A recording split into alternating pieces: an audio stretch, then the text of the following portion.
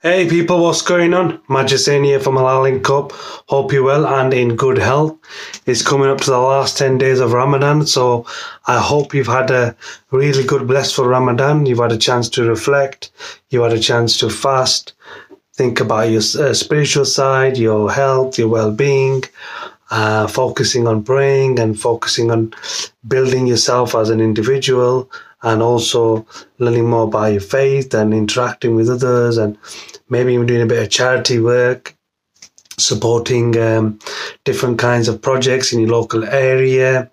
I know last week I was at a actual homeless project, so I helped out with some local charities. So what we did was basically we went in there and we helped distribute food to refugees, asylum seekers from the Middle East, from Africa, from Eastern Europe, different parts of the world. And, we just distributed some gift aid packs that were presented very kindly by a charity.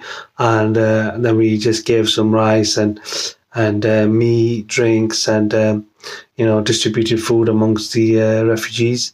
And it was actually held in a church, which was really good for interfaith work and inter-harmony work between different faiths. So here it was between Christians and Muslims. That was really, really cool.